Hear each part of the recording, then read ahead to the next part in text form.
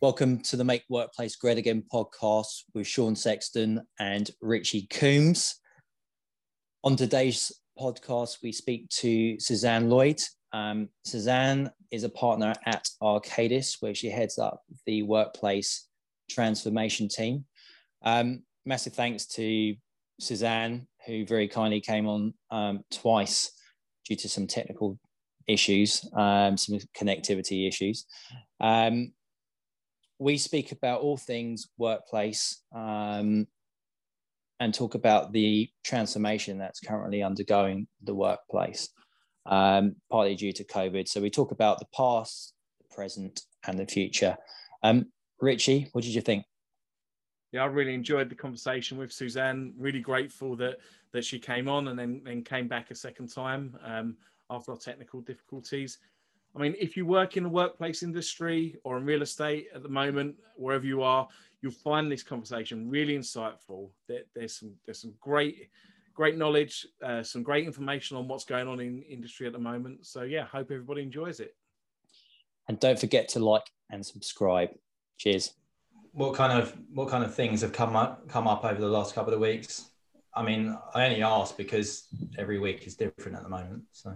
Yeah, absolutely. So I've been having lots of conversations with everyone from the kind of London Stock Exchange through to Transport for London, through to Magnox, nuclear decommissioning organisation, all having these same conversations about, the future of work, the future of the office, the look and feel, the behaviours, the culture. And so it's been really interesting just to have, even more conversations. I think one of the main things is that there's no kind of silver bullet answer to this. So when we're having these chats with clients, they're saying, what's everyone else doing? And has anybody got the magic formula about, how we should develop our property portfolio in the future and how people should be working? And actually, it's not as straightforward as that, because every organization is going to be slightly different. And I think even within organizations, there are particular teams or even types of work that need to be carried out in a certain way. But I think the main thing that's coming through is just that people don't think they'll really ever go back to exactly how it was pre-COVID. They want to use this last, nearly a year now of experience to try and think very differently about how they might work in the future. And these are the kind of conversations we're having with everybody, which is really good. People are using it as a catalyst for change. Wow. I think last time before our technical difficulties, we started off by talking about what was the vision for the future prior to COVID. You remember that far?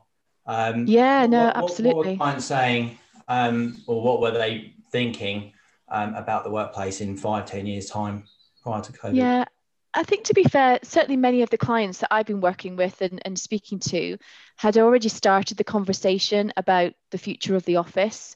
And maybe, and clearly not thinking that anything like a pandemic was coming their way, but starting to think about, how do we work differently?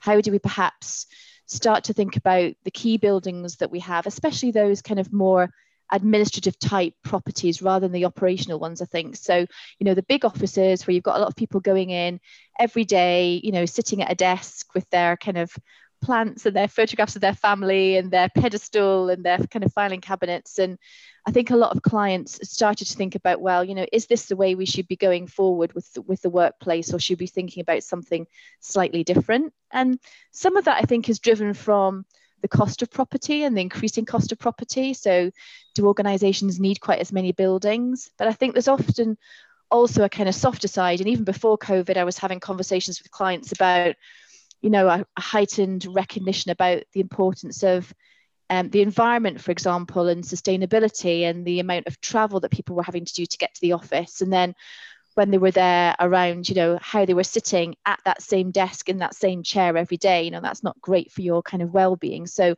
could there be more movement around the office to different types of workspace? And then I think there's also the kind of the talent issue as well. There's a war for talent out there. So if one organization is thinking about giving flexibility about how you work and where you work to their employees, and you're not as an organization, then are you going to be able to attract the right people into your company? So certainly, you know, pre-COVID, many organizations were at least starting to think about getting on that journey. And in many of them, obviously, it was taking some time to get to any kind of decision about what they wanted to do. And of course, they were starting to come across challenges already around, would managers trust staff to work from home? You know, would they be taking the dog for a walk and put the washing on, or going for a run or whatever? And how do you manage performance if you don't see somebody physically in the office, as opposed to kind of working from home and having that flexibility? So, you know, that aspect of kind of trust and presenteeism were all kind of part of the mix of the conversation. And then I think obviously what's happened since COVID is that there's been this kind of proof point in a way that, although, you know, COVID's been so horrific in many, many circumstances, one of the positives that I feel that's coming out, and what clients are talking to me about, is that actually it's given them an opportunity to understand and see the fact that actually, you know, people can work from home, people can work away from the core office and still deliver great outputs and great results, but just from a very different environment. Albeit some have had to cope with homeschooling and obviously being locked down and can't nip out in the way that they would normally want to do. So it's not a real working from home, but it's certainly given people an idea that it can be done. And therefore, they should maybe think more radically about what the future might look like, I think, for the office. I think with the skepticism around working from home that sort of pervaded before, people are now to work from home in the hardest possible scenarios, you know, like you said, the kids at home and under these COVID conditions, has proved that point that it can work. And you alluded to performance management. Do you think that the organisations will really have to look at how they manage performance and which metrics they use to manage performance based on having a remote workforce?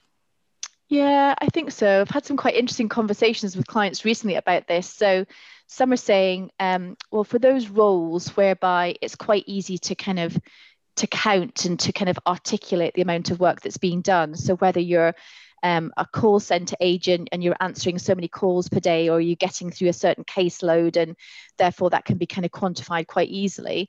For many roles, it's more difficult to do that. But then I suppose the challenge that I've been pushing back to my clients is around, well, how did you manage performance in the office? And how different is that to managing performance when somebody's working from a different office, as in our home office? And is there really any differential? And do people really need that kind of presenteeism and somebody looking over their shoulder to be able to manage actually what they're doing on a day-to-day basis? So I've been having some quite interesting conversations about managing performance, and maybe it's something that's not necessarily that well done in some organizations, and they feel therefore that with the majority of the workforce working from home at the moment, is that more difficult? But it doesn't need to be. I don't think it does. Apart from presenteeism, do companies value any other parts of having an office or a headquarters? Do they see any other intangible benefits? I definitely think so. And somebody asked me a question the other day on an interview, which is around, you know, is this the death of the office, and will we all be working from home in the future? And actually my kind of point of view is, actually, I do think we still need an office environment.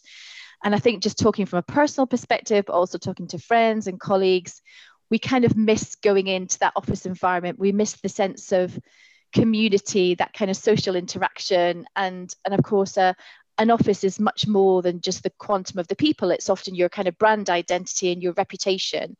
And if you're starting a new job, as my daughter has in this kind of pandemic period, you're not really getting the sense and understanding of that brand and that organization as you work from the dining room table, as opposed to being able to go into that office environment. So I think there is definitely a future for an office. It will probably look and feel quite different in the future. In fact, I was chatting to a banking client the other day, and they were saying, well, you know, in terms of our newly designed office, we don't want any desks at all. We want collaboration space, and we want meeting hubs, and we want rooms that we can work in, and creative areas and breakout space. And actually, you know, from their perspective, they were saying, well, you know, we want to work from home and collaborate from the office. So then it's about the tasks that you're going to do and choosing the right environment for you to go and work in. And for some activities, you know, an office, a physical office where you can get face-to-face contact and that kind of social connectivity. And the sense of community is incredibly important. And for other activities, if I want to sit and write a report this afternoon or do some financial analysis or make some calls, why would I want to travel an hour or a couple of hours into an office environment to sit at a desk to do that? Yeah, absolutely. Richie and I were speaking the other day, and I think we mentioned that our first memories of going into the office, that butterfly feeling of walking into the office or walking into Canary Wharf. You know, people aren't having that, but I suppose it's important to remember that working from home in COVID is not working from home in post-COVID. No, it's not normal circumstances. This is us being at home in a pandemic, trying to work. It's very different, isn't it, to having, you know, a totally different kind of environment. And, you know, I really do feel for people at the moment who have got, you know, young children that they're trying to homeschool or looking after elderly relatives or just don't have the space in their shared flat, you know, to be able to work in a productive way. And you really do feel for these people. But in hopefully some kind of post-COVID, if we ever get to that, or certainly less restricted world of work, the working from home experience might be actually quite different from what people are feeling at the moment. And I think that's a positive thing to think about. Yeah, I mean, with one of the benefits of the COVID situation lasting almost a full year is that we're getting a whole year's worth of data on how people work from home, how people operate, and also how the demand for the office is also seasonal if people are given more flexibility. So if a winter storm's rolling in, you know, and people have the choice whether to come to the office or to work from home, many more people will stay at home because for obvious reasons. So that makes me think, how do organizations plan for capacity going forward? So with IT infrastructure, lots of the cloud-based platforms let you scale on demand, you know, scale up and down depending, but that's much harder with real estate. So how are organizations planning for that future capacity? Yeah, it's a really, really interesting point, isn't it? And it's certainly from a personal reflection, in the last week or so, when we've had quite a bit of snow here in Nottinghamshire, I haven't missed the commute, the alarm clock, you know, at 5 o'clock in the morning to get me up to then, you know, do a drive and the train and then 2 tubes to get into central London to work. So I certainly think that that people, it will really support organisational personal resilience, being able to work in this way. And I think the last 12 months or so have really proved that. I think the capacity point is really interesting, isn't it? And there needs to be a way of trying to capture through various different data sources what the kind of ultimate space requirement is going to be for organizations. And certainly clients that I've been talking to have been doing a lot of survey work recently around how people are feeling at the moment, what their preferences are likely to be in terms of returning to an office, and trying to overlay that with a top-down approach where, you know, the exec boards are saying, you know, we perhaps want to make a radical change around our footprint here in terms of our estate footprint, and it's trying to match the two. But I think that's where kind of technology is going to come in quite significantly, to be honest, Richie, around how people want to use the office space going forward and how they book space. Because again, there's a classic, and it was before COVID, certainly, when you talk to many organisations and they say, well, you know, if we're giving people a bit of flexibility about how they work, well, Monday to Friday they'll probably be in. Well, Monday to Thursday rather, but Friday the offices will be empty. So how do you deal with that? How do you scale up to meet that demand or demise of demand, depending on what people want? And I think, you know, there's going to have to be some quite clever modelling done and some forecasting and even kind of predictive analytics if you want to get into that kind of area, using technology to think about how people want to work in the future. And then in terms of the property itself, the office itself, it needs to be ultimately flexible in terms of how people can work to cope with those kind of peaks and troughs, and for people to be able to change the nature of the space as they arrive in that office environment. You know, one day I might want to go in and get a huge team together to do a big kind of town hall kind of event, and I'll want the space to be able to allow me to do that.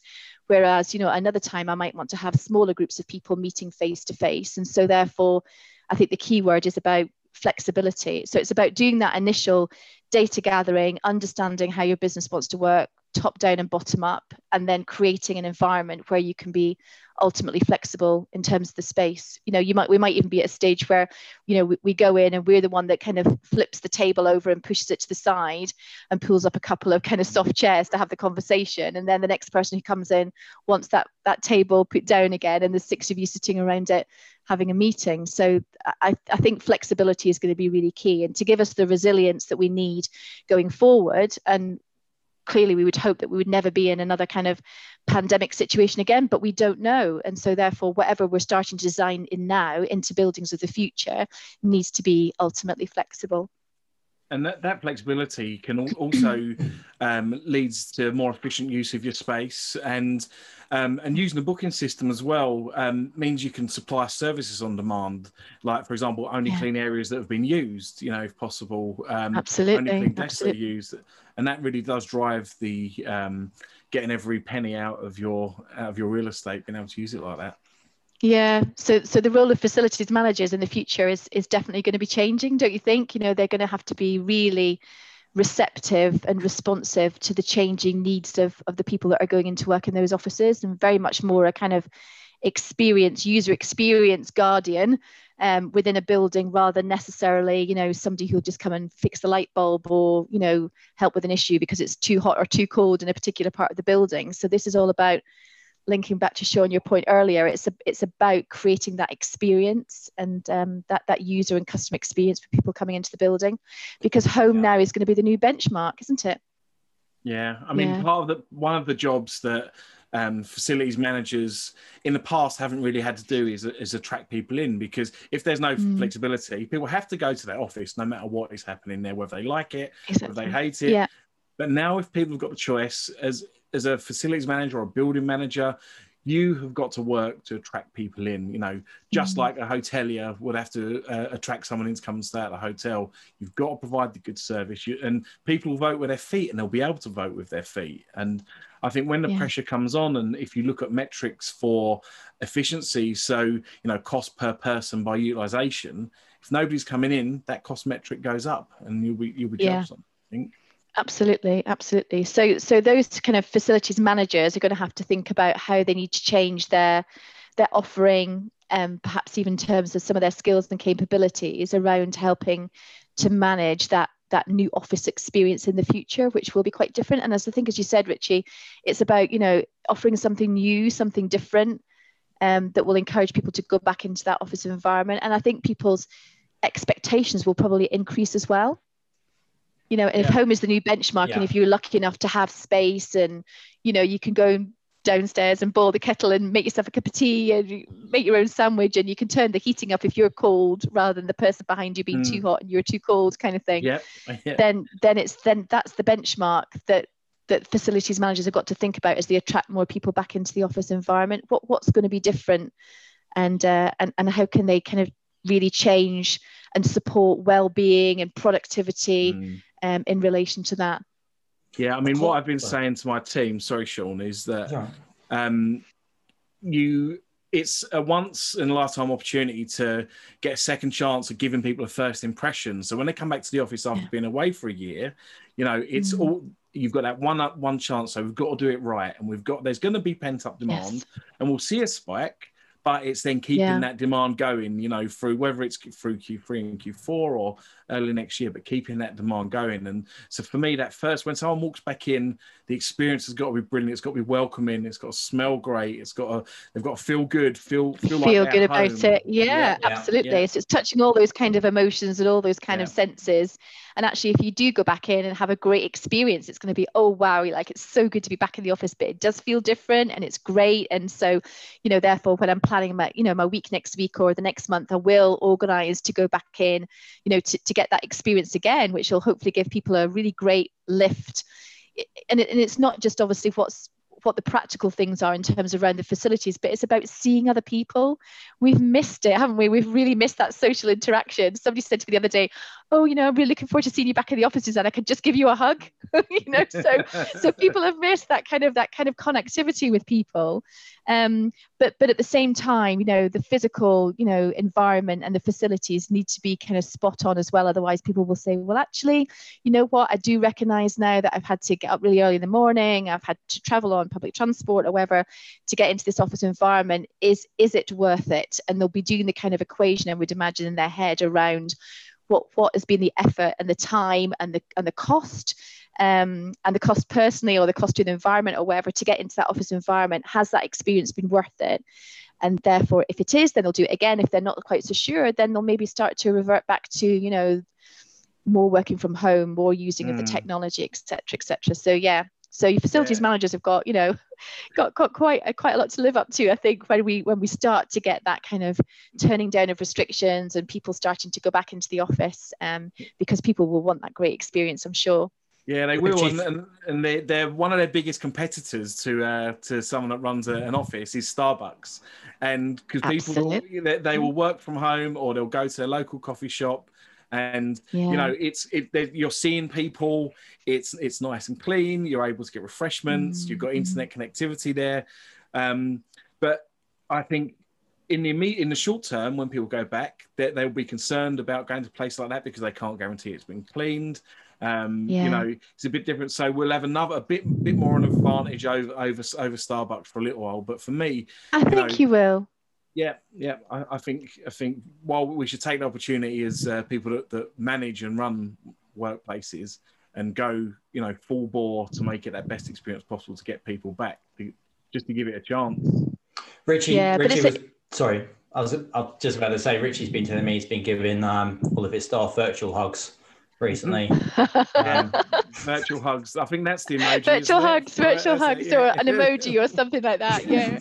It's just, you know, it's because it's all about people, isn't it? I mean, you know, property and facilities are one thing, but actually, you know, what makes an organization amazing is all about the people and how, you know, how they work together and how they service their customers and, you know, the outcomes that they deliver. But yeah, we've all been missing that.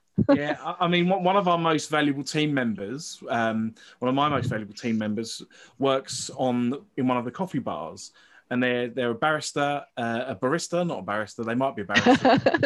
Training to be a barista. Barista. Yeah, and they know everybody's name and they know everybody's coffee. And I love that. It's brilliant. After we went into lockdown, so many people from the business inquired about them. Oh, who do I speak to find out how so and so is?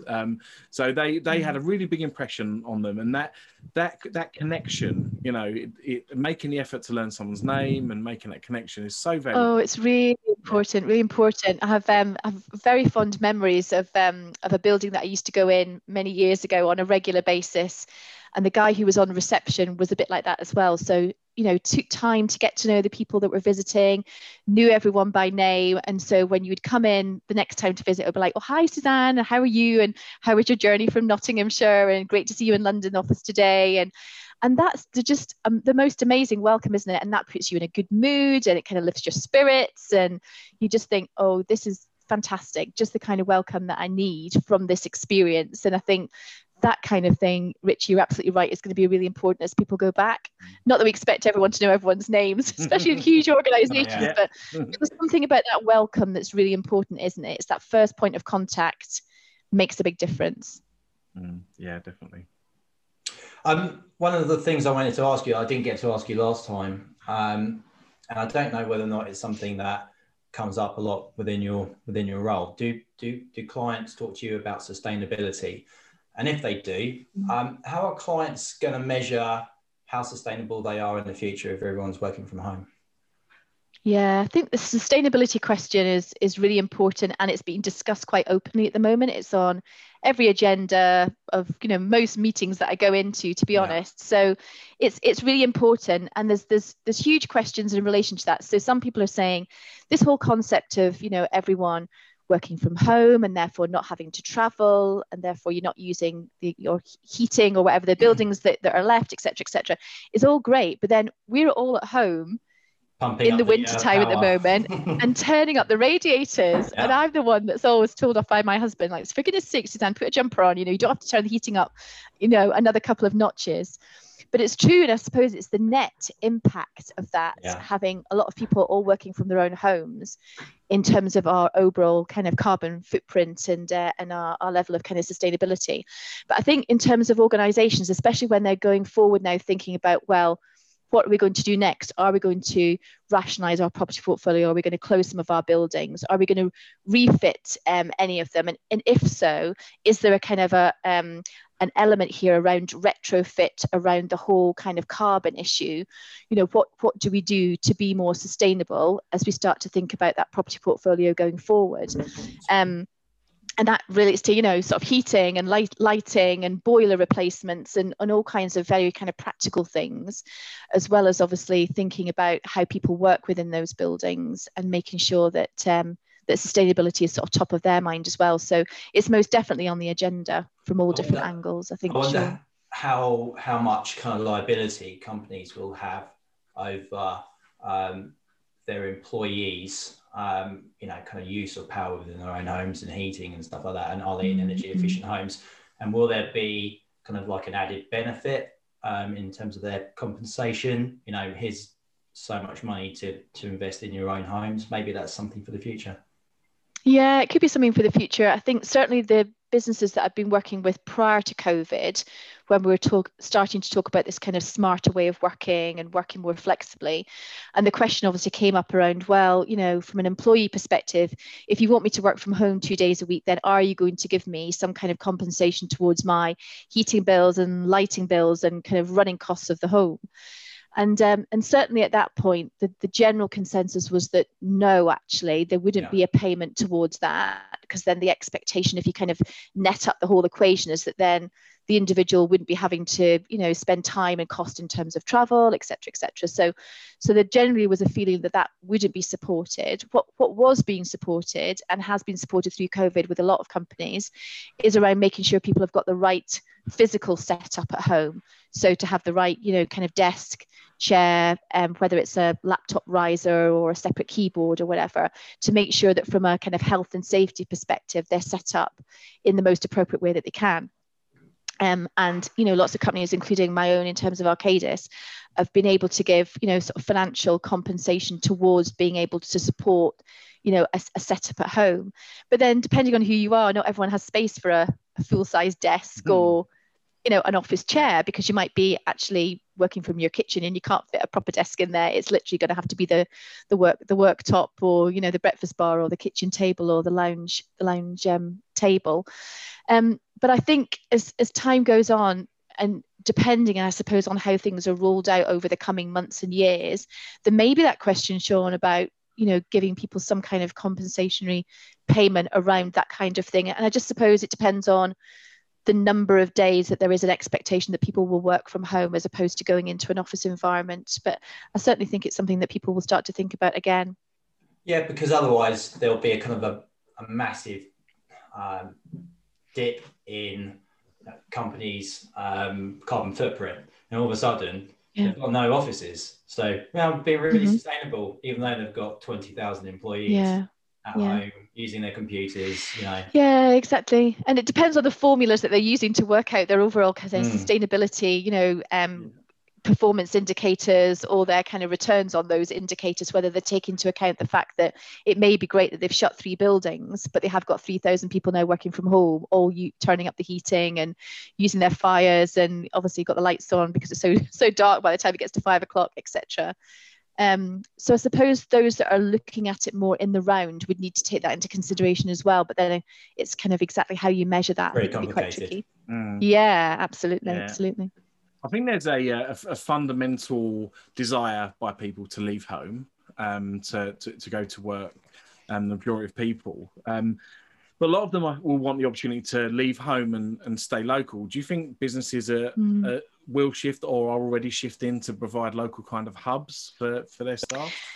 Yeah, I think there will be a shift actually, to work more locally. And again, just an example of a business that I worked with before COVID, they were thinking about how they would start to use some of the more local operational properties rather than necessarily expect everyone to come into a city centre to work. So again, it's just kind of opening up other aspects of choice. So, you could work from home or work from a local, let's just say a library, or, whatever, or space in another building, a more local building, or kind of go into a main office. And I think there's a kind of propensity that some organizations will also start to think about kind of sharing properties, sort of co-location with other organizations, this whole concept of having a hub, which is being pushed out by government at the moment around, bringing lots of departments together in a city or in a location where people from different parts of government can go and work, rather than necessarily one building for one department, one building for another department, etc. And I think that's something that a lot of organisations are looking at. Can you work local? Because then you get the best of both worlds in a way, then, don't you, Richie? Because then you've got less commuting time, but you're still going into work in that kind of that corporate hub where you do get that kind of connectivity and collaboration, and you can meet people face to face, but without some of the other downsides around kind of travel and the kind of whole kind of environmental question as well. So I definitely think it will be part of the mix in the future. And some examples of big organizations based in central London in big towers thinking, well, I had 7,500 people working in here up until COVID, and now they're all working from home. Why would I want to get them all back into a tower in central London, in Canary Wharf or whatever? Can't I get them to work more locally in a kind of in a branch or in an operational location that's much closer to home? So I think that will definitely be part of the mix going forward. Yeah, it can also de-risk if they work in a regulated environment, being able to go onto some company-owned premises where the hardware and network connectivity is available. It's carrying out some of their tasks. They can take away some of the risk of people doing it from home, where if the technology fails and they use mobile phones rather than lines that record, etc., stuff like that. So it's okay. So it's a kind of resilience issue as well, isn't it, in terms of, and depending of course on the nature of the work that you're doing, you may have to go into a kind of a more of a secure type environment, especially from a technological perspective, to do that. So back to your point earlier about it's not always the local coffee shop that's going to be ideal. It depends on the nature of the conversation, and if you need to do something that requires kind of access to some systems or data, or to have a certain type of conversation, you're not going to want to do that in a local coffee shop. You might want to do that in a local premise that belongs to part of your organization, but rather than having to travel perhaps much further to get into a city centre. So lots of options here depending on and I think that's one of the real positives about this, because if organizations really embrace this concept of flexible working and working in a smarter way, then it's about choice, and it's about choice of where you work, in relation to the kind of tasks that you've got to do at any particular time, day, week, month, etc. You can think about where is the best place for you to work. Work has got to be seen as something that you do, not necessarily a single place that you go to. Funny enough, on that note, I was speaking to a friend yesterday, and he mentioned that his son had just started a role, and their first memories of work has all been online, and they've had none of those kind of none of those memories of walking in, slightly afraid but excited at the same time. And it's so important to it kind of shapes you, and certainly kind of aspiring to be your manager, the way they interact with people, the way they kind of walk in the office, all that kind of stuff. I know, and I've got the same kind of personal experience with my own daughter, who's started a job during lockdown, and apart from a couple of trips to go into the office, where there have been hardly any people there, maybe just one or two to kind of meet her, to hand over her laptop and talk her through a few things. She's done everything from home, and literally, from the front room with a bit of a makeshift desk that we pulled together for her. But that time will come back, I think, because I real hope, and I kind of touch wood here, that with the vaccine and the developments that we're seeing over the last couple of months, we will return to some kind of new office normal where your friend's child and my daughter will get that experience of going in and having those kind of conversations and meeting up with their colleagues and maybe being able to clearly get more involved in the kind of social side of work as well, and have those kind of conversations rather than doing everything on Zoom or Teams or whatever platform that people are using. So I think it will come. It's just been delayed, as I keep saying to her. She says, "Oh, I'm desperate to meet people and see people face to face and understand a bit more about the organization." But I think it will come, and I think we'll just need to be patient. But the benefit that we've had during this time is that, firms have invested in the technology. We have all got used to, video conferencing and using Zoom and Teams and others. And at least that gives us a sense of connectivity. It might not be in the ideal, but I think that will be supplemented by when we do get back to some kind of office way of working, even if it's just a few days a week. I think that'll be a good mix. Can you imagine if this happened 10 years ago? It would be crazy, it would be crazy. And you'd really worry for, so many businesses and so many critical services just not being able to function. I was talking to a local authority the other day, and they were saying that they were on the brink before COVID of investing huge amounts of money and rolling out more laptops and, sort of access to Teams, etc. And, literally COVID hit, the majority of their staff had to go and work from home. And as a management team, they had to make very, very quick decisions indeed to purchase that technology, to get it rolled out, to, support people with the training and the adoption of that. And when we reflected on it in a conversation, we said, well, if COVID hadn't come along, it might have taken them 3, 5, even maybe more years than that to decide to invest in that technology away from their kind of more standard and traditional desktops and the technology that they were using before. So again, another positive out of this is that decisions, by the very nature of what has been happening in terms of the circumstances, have had to be made very quickly. And then, of course, management teams, around the board table are now saying, well, we shouldn't ever be going back to making such slow decisions on some things. Maybe we should be thinking about, taking decisions more rapidly. And yes, there's a leap of faith in some aspects of this, but in others, you don't have to procrastinate around some of these things. You just need to get them done, and you need to take that leap of faith to understand that these things can work and can give you huge amounts of benefit. I've been so encouraged by how companies have adapted during this period of time. Yeah.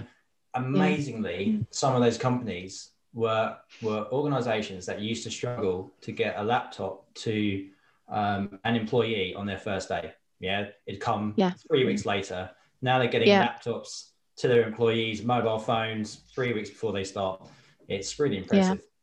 It's really impressive. There's lots of lessons to be learned in that, and if we hadn't had that kind of speed of reaction, we wouldn't have been able to be delivering, really critical services to many, many people. And I think, more businesses would have been massively impacted in terms of survival more than anything else if those kind of decisions hadn't been made really rapidly. But I think as it shows us as a nation, we can be agile, and we can turn our hand to anything if we really need to. And if we're put in a difficult position, then we will make decisions more quickly, and to be able to preserve what we're trying to deliver, no matter what kind of business that we're in. So implementation is great, but how about innovation at the moment? I think that's the question that we're trying to figure out. In terms of innovation, I think it's still happening in lots of businesses. I think it's just because we've changed the location of where we're working doesn't mean that we're still not thinking about how can we do things differently in the future? How can we innovate? How can we start to use technology in a very, very different way? And I think in some ways that's also helped to accelerate that journey, because now we know we can do the basics. So, back to the previous story about just rolling out laptops. Well, now that we've got the laptops, we shouldn't just be using them in the way that we used our desktops. We should be using those collaboration tools. We should be able to, develop that documentation in a fraction of the time that we did before, because now we can all be on the same document at the same time, working in real time to create something. And we can still get on a Teams call and have a conversation about, how we improve and how we stretch the boundaries of our innovation. So in some ways, I think it's just helped us to jump into that headspace really and change our mindset. I mean, that agility that it gives an organization moving from desktop to laptop. I always think of a desktop as somebody's anchor to their desk, their own personalized space that no one can invade. And so it's sitting at somebody else's desk I find it a bit like staying in an Airbnb where there's photos of somebody else's kids on the wall watching you eat. Or my gym kit. Yeah, exactly. Your or somebody's jacket on the back, or you know, a chair that says, you know, this belongs to Suzanne. Do not move. Do not sit here. Yeah. I mean, it's quite interesting, isn't it? And again, you know, before COVID, going in to visit lots of different types of organisations, and many of them saying, yes, you know, we work flexibly and we allow people to move around and choose a different desk to work at. But to your point, Richie, you know, do you really want to be sitting at somebody's desk that have got their cereal packet and, you know, their plants and their stress ball or whatever they have on their desk? And even if it has got a sign above it saying, you know, hot desk, you don't really want to sit there because you feel like you're invading their privacy. But you know, about moving away from that, isn't it? So it's about moving away from the personalization of that space and giving people the freedom to work in different places. And again, this goes back to the whole concept of the, you know, do we need a desk? Do we really need a desk? And in fact, if we have different types of spaces to work in, then, and you've got the technology, so you carry your laptop around or whatever, you can work in lots of different spaces, and that's surely much better for your well-being as well, rather than kind of chained to one desk every day. But people do like their own personal stuff around them, don't they? So that is a cultural change that we need to move away from. It really is. And you can only normally make that change at, say, if in a headquarters building, if you're at the end of your lease and move in, and it'll be part of that. When you're in your new shiny office, we're moving to flexible desks and you'll have a locker and you can kind of make that big hit. But now it's an opportunity for companies to, you know, to go and do that just for capacity management under COVID secure conditions, where you may be down to something like 20% of the desks available to you. You have to have that flexibility. So that I think that's going to be something that for a lot of organizations will carry on afterwards. You know, people get used to booking to come in. But you do have to cater. Some people do have needs. Either it's a specific technology or a type of chair. Yes, of course, yeah. And that's fine. You have to cater for that too. But the vast majority of people, you know, can sit at a standard desk and an ergonomic task chair and will benefit from sitting next to somebody different. If it's just talking about innovation, if it's just seeing somebody carrying out a process, a day-to-day process that you do as well, and they do it slightly differently, or there's a bit of an improvement, you kind of pick up from that. That's how you do that kind of formula, or that's how you enter a new job onto the system. I think that can be really valuable too. And we're kind of missing out on those at the moment. Yeah, and that relates to the innovation piece, but also I think in terms of learning and training. And I suppose if we go back to kind of the pre-COVID days, if you were kind of a new employee coming in, or trainee or whatever, and you'd be sitting with other team members, it's amazing how much you learn from just seeing and listening to what's going on around you. And I think that's one of the things that people have missed quite a bit, because you're sat on your own, you know, obviously you haven't got the people around you. You can just sort of say, oh, can you just show me what you've done? Or I've got a question, you know, can you help with this? You're having to then say, oh, I'll just send them a message on Teams, or I'll have to phone them or whatever, you know, to ask that question. So, you know, some of the feedback that we've had is that some of that learning, I think, has been compromised a little bit by the fact that we haven't been face to face. But, you know, if you then, to your point, Richie, if you're mixing people up a bit more, you're getting to know other people in your organization, and you discover things that you'd never have known if you were kind of always sat at your same desk with your own pot plant and your own papers around you. So there's lots of positives around being able to allow people to work more flexibly within the office, as well as the fact that, you know, we're talking about here about working sort of from home or kind of, you know, in other kind of local locations. But yeah, moving around within the office is a really good thing to do. Yeah. And you mentor lots of people that are just starting their career journeys, don't you? And how are you meeting that challenge and helping them to kind of fill those gaps? Yeah, it's challenging, isn't it? And especially those that have just started and you know, maybe got their first job out of university or through training into the organization, and it's taking more of my time, which I'm absolutely happy to invest in to help and support those individuals on their journey.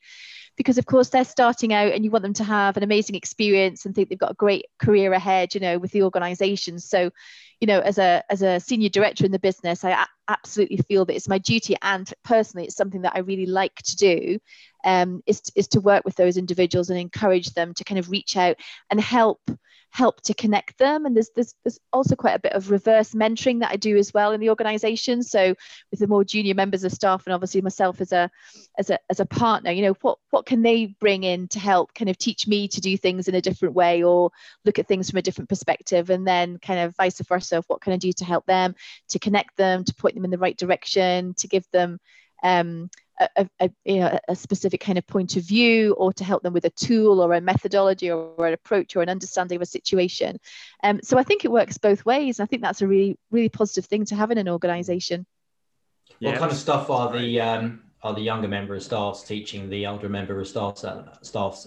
Oh, anything techie, anything to do with technology and social media and all that kind of stuff. Yeah, because they've just been brought up in that, you know, generation where it's just second nature and they don't even think about it. Yeah, I suppose coming to work for those guys is not the first time that they've started relationships with other people that are purely online, because they will have lots of relationships and lots of connections online, whether it's gaming or social media, that they never meet. And hopefully they'll get to meet you in person at some point. But yeah, absolutely. But they've got no issues at all about, you know, using any of the technology. You know, so you know, where the kind of issues haven't been the fact that, you know, here's your laptop set up and, you know, work your way through kind of online learning and connect with people, and they're like, yeah, absolutely fine, because they just feel that it's kind of second nature, it's part of their DNA, whereas maybe it's not in terms of other members of the team. And so there's always things to learn from every generation in a business. It'd be interesting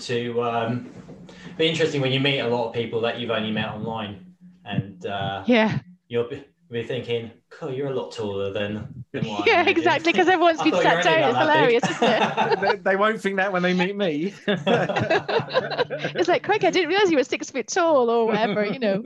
How are you in your team and organisation sort of tackling that and trying to do the best you can? Yeah, absolutely. It's a very similar kind of thing. I mean, if you think back to the first lockdown, I mean, the weather was fabulous, wasn't it?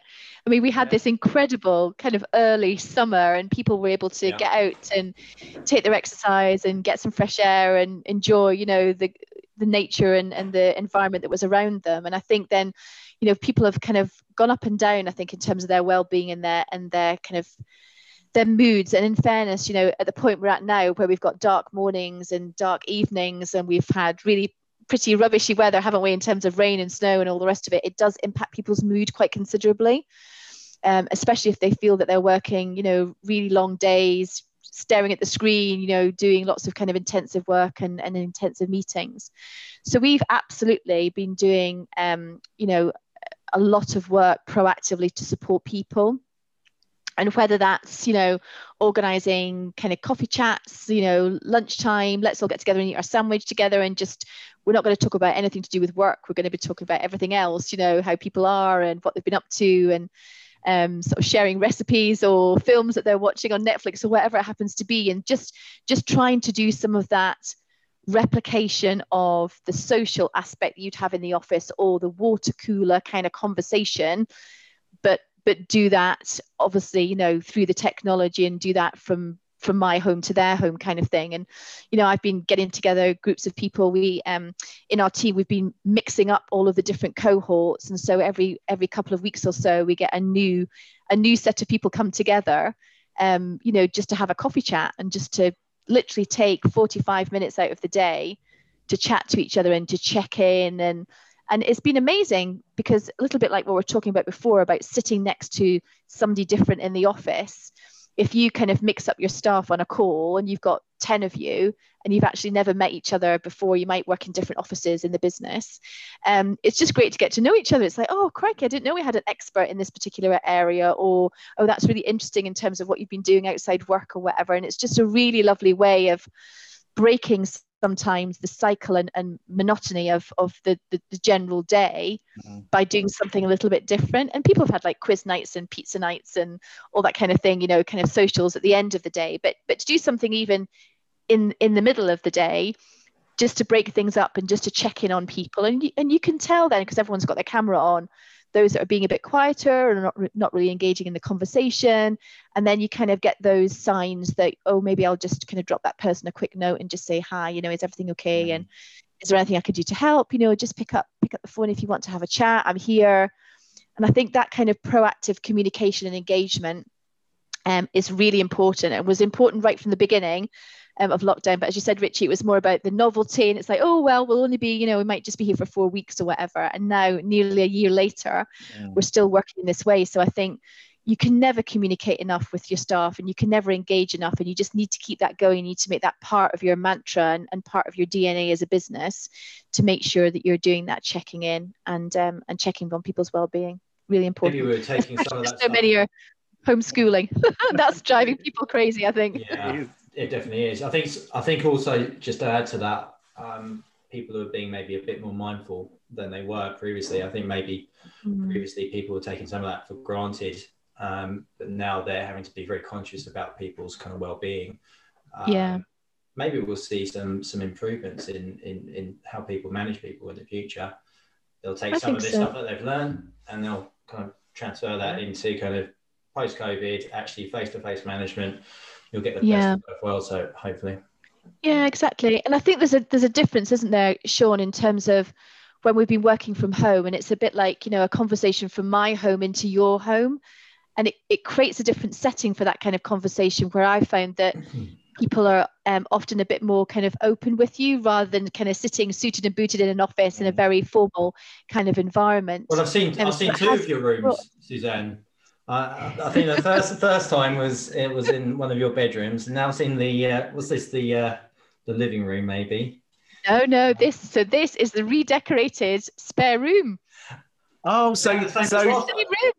It's the same room. It's the same room as I was in before, but we've had it decorated. And I've bought this new unit, sweet. And I've got in some plants and, you know, some bits and pieces, just to make it feel a bit more kind of like my mini office. So is that what people do to make people think they've got a huge house? Keep redecorating in another room each time. And just put up some different wallpaper. Yeah. I did see that a company that supplies books to film sets has had 1,000% increase in inquiries. Oh, I was reading that the other day as well. Yeah. And people they're not ordering titles; they're ordering books by the colour, because they go with their colour coordinated. I mean, come on, that's crazy, isn't it? Yeah, it is. But I think there's something really lovely about having plants in the room. Yeah. I don't know. I don't know what people feel, but I certainly think they're really good. They kind of, well, they certainly lift my mood, and I've got a little bit more into house plants since the start of COVID, I have to say, because prior to that, I was an absolute plant killer. You know, I was away a lot and traveling, and, you know, not many plants survived in my house, and not the rest of the family didn't water them particularly well. But yes, I'm into my plants now, so I've got a few around the house which I'm caring for, and they're coming on nicely. Thank you very much. I bought a smart garden at the start of lockdown, so to grow herbs indoors, and it's absolutely nice. And it was actually a real conversation piece.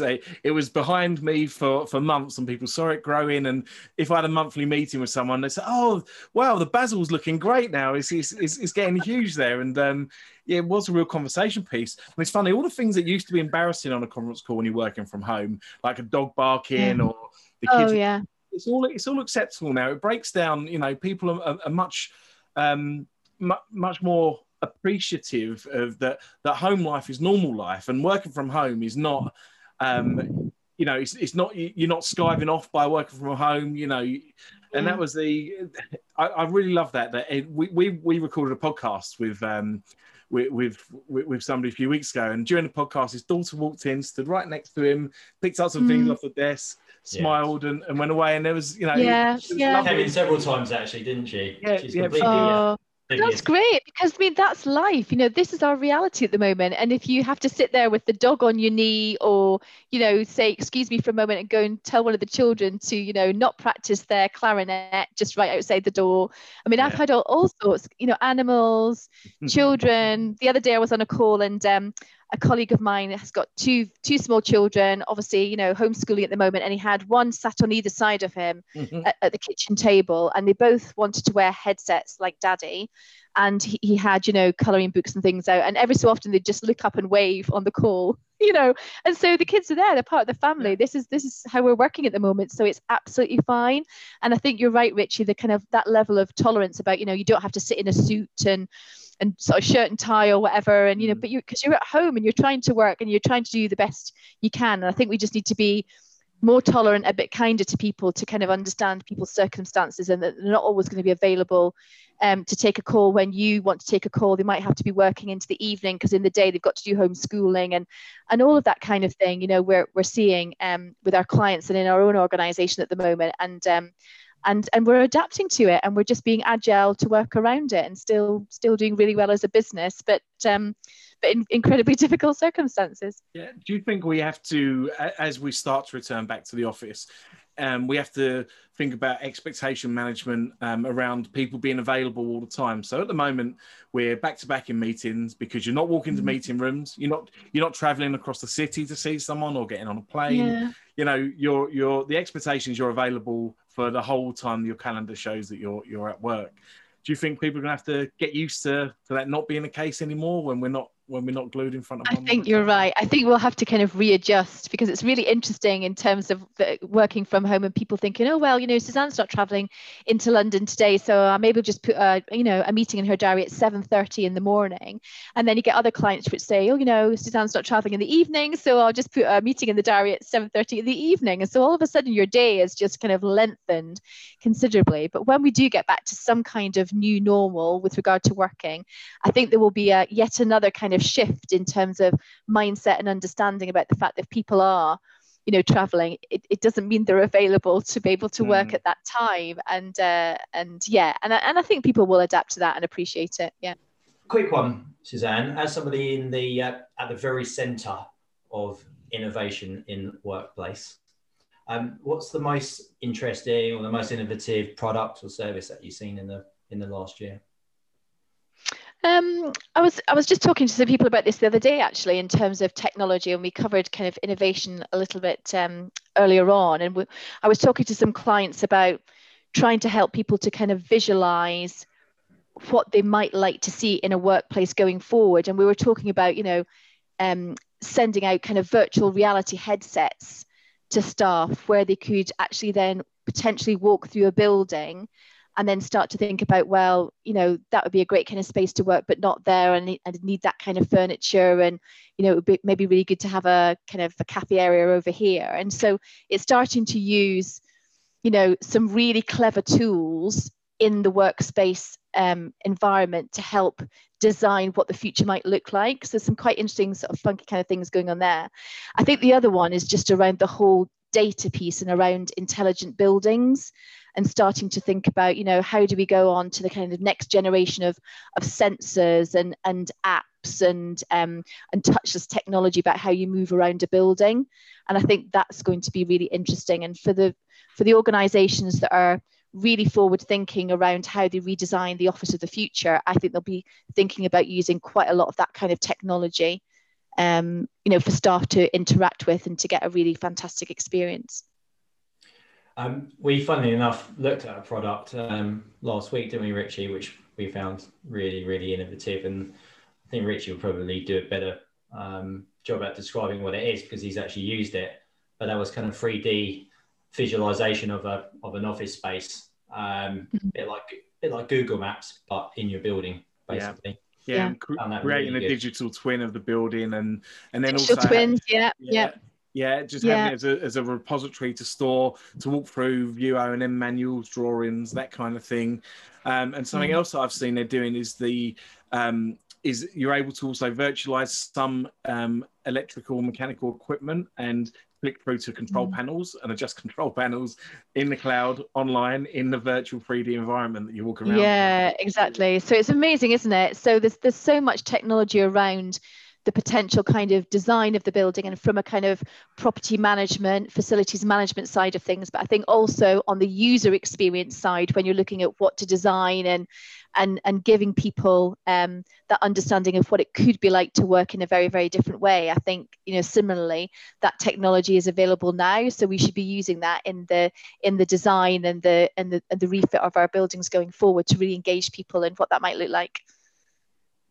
And lastly, just to finish up, what are your positive predictions for 2021? So I tend to be a very glass half full kind of individual. So I'm really hoping that we kind of meet all the targets in terms of kind of vaccines and the number of cases going down and the pressure coming off of the NHS, et cetera, et cetera. So I'm kind of predicting that as we get into the early summer, we'll start to see a flow back into the kind of office environment. But, you know, giving people what they want around that balance of being able to work flexibly from home or more locally, but also to be going back to some of our, as you said before, kind of our iconic office buildings, and having an opportunity to meet people face to face and really connecting those communities again. So I'm kind of suggesting early summer as an optimist. Will we ever shake hands again? Yes, we will. We will. I'm sure we will at some point. At some point, we might have to sanitize our hands first and afterwards. But yeah, we will. Can't wait. Can't wait for that. Same. Suzanne, it's been an absolute pleasure. Thank you so much for coming on to the podcast with us twice. I think I'm going to owe you a lunch when I move up to Nottingham. Absolutely, I'll take you up on that. It's been a pleasure as always chatting to you guys. Thank you very much for inviting me. Thank you so much. Thanks, Suzanne. Thank you. Thanks. Thanks.